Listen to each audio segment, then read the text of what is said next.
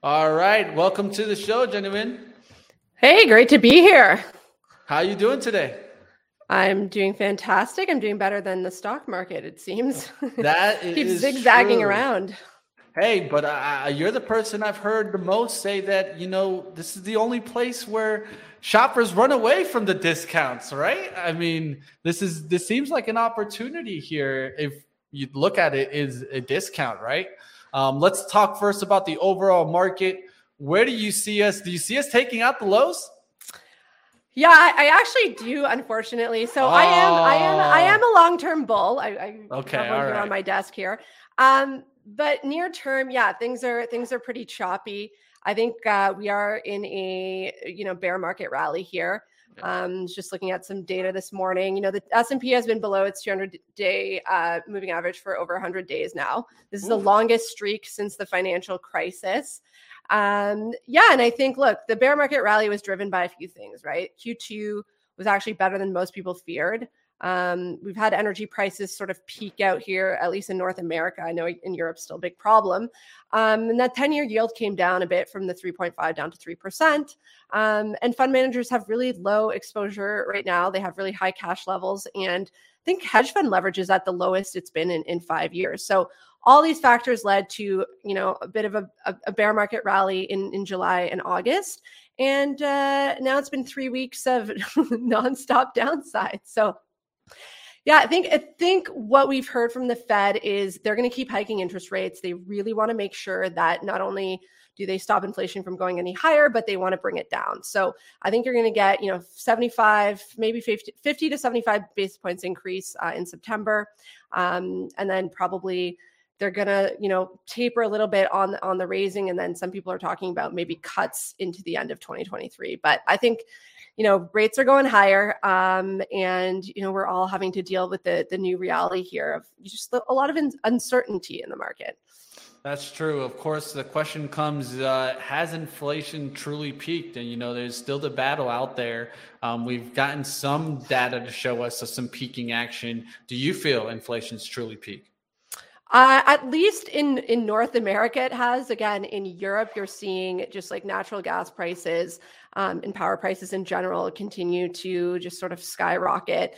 And that's an issue. But at least in North America, we have seen, I think we have probably seen a peak. You see that in, the agricultural numbers, energy prices, oil's come off like quite a bit. I've been very negative on oil for the last couple of months, telling people not to chase this trade because I did fear that oil was going to come off. And I don't always get them right, but this one I did, and I stayed away from this trade, as a lot of my viewers know. But yeah, I think inflation probably has peaked in North America, I would say. All right. Now, my next question would be, of course, if we're getting kind of this downside move and stocks are at kind of a discount, of course, you're looking at maybe taking out some June lows. But in the long run, what are some stocks that you feel have gotten in such a discount that these are opportunities, especially for the long-term trader? So overall, my view is the stock market, like, look back over 100 years, your returns 7 to 10% if you include dividends, right, annually. So this U.S. stock market has survived literally every crash, every recession, every world war, everything you could throw at it. So long term, especially for new investors out there, I know that 2022 has been quite a change from 2021. 2021 was, throw a friggin', dart at a board and everything was going up. And 2022 is more like, hey, we're just surviving from a massive party we had last year, and now we're all surviving this hangover. But the reality is the stock market is more typical, like what we're seeing this year than what it was last year. And so, you have to really have a long-term view on these things and really do the opposite of what your emotions kind of tell you to do. So last year it felt really good to buy stocks, but in fact, obviously, as we've seen now, not the greatest decision. Right now, it feels awful to buy stocks, but it's probably the best time to buy stocks. Like dollar cost averaging in.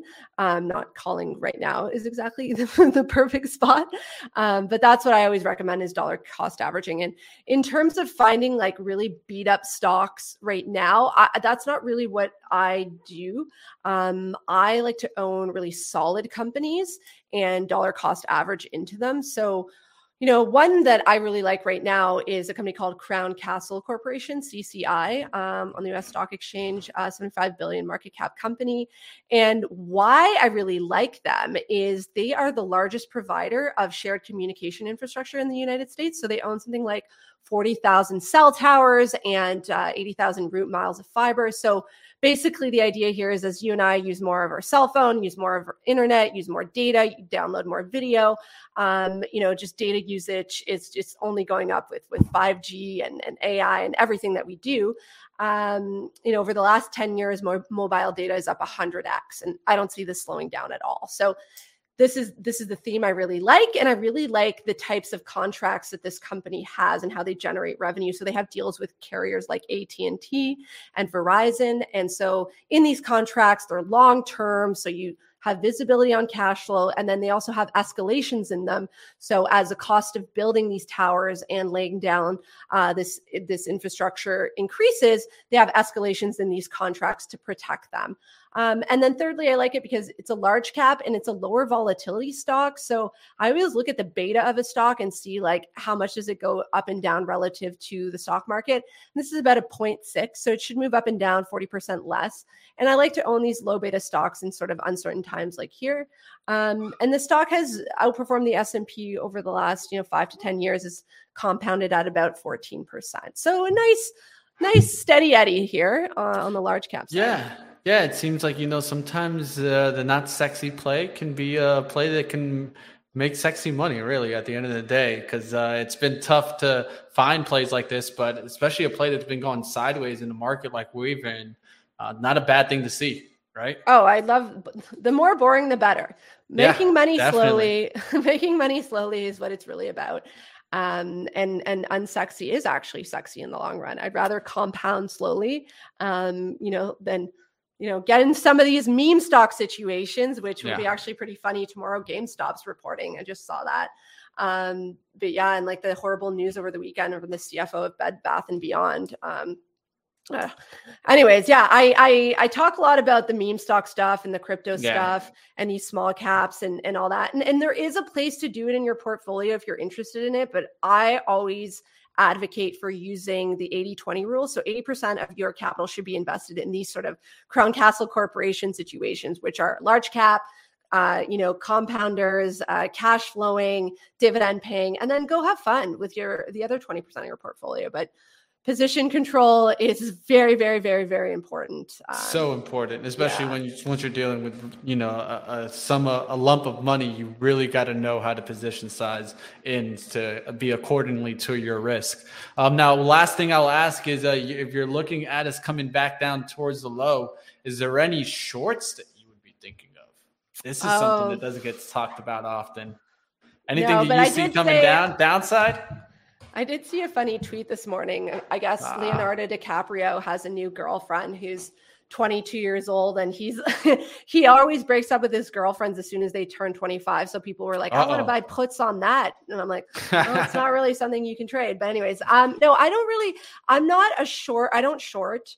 It's just it's not in my repertoire. I'm like a long-term bull. And so, I'm not on the short side of things, but I can tell you about a small cap that I do like as well. Let's go. Let's get a little bit of gold. What do you got for us? Okay, I'll tell you. So this is a conservative small cap company. It's called Storage Vault SVI on the Toronto Stock Exchange, 2.3 billion market cap.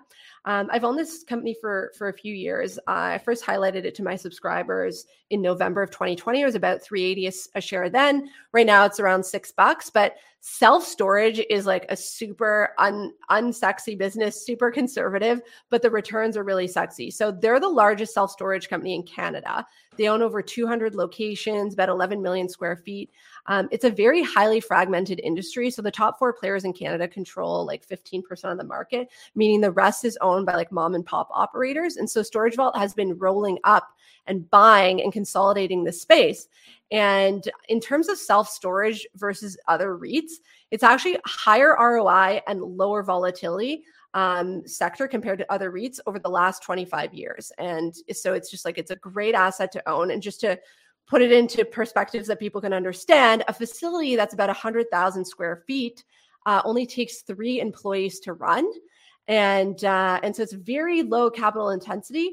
And so their margins are really high, about 60% net operating margins. So it's a really amazing business. And it's also recession proof. Like if you look at the self-storage industry in the US and compare it against the REIT index, it's outperformed 11 of the last 14 years, including 2 recessionary periods in 2008, 2009, and 2020. So recession proof if for those who believe we're in a recession.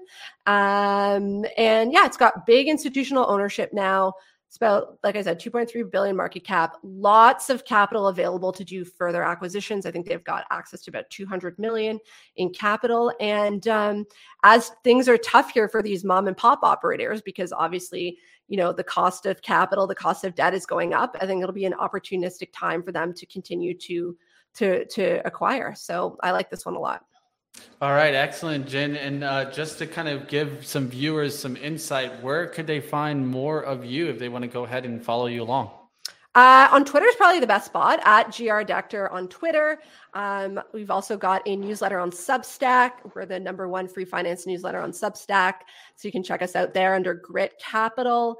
And yeah, we also do a live stream on Benzinga every Wednesday at 3 p.m. Eastern time, myself and Robert Ross. And we just talk about the stock market and what's going on and our takes and our stock picks of the week. So perfect. You can catch me there.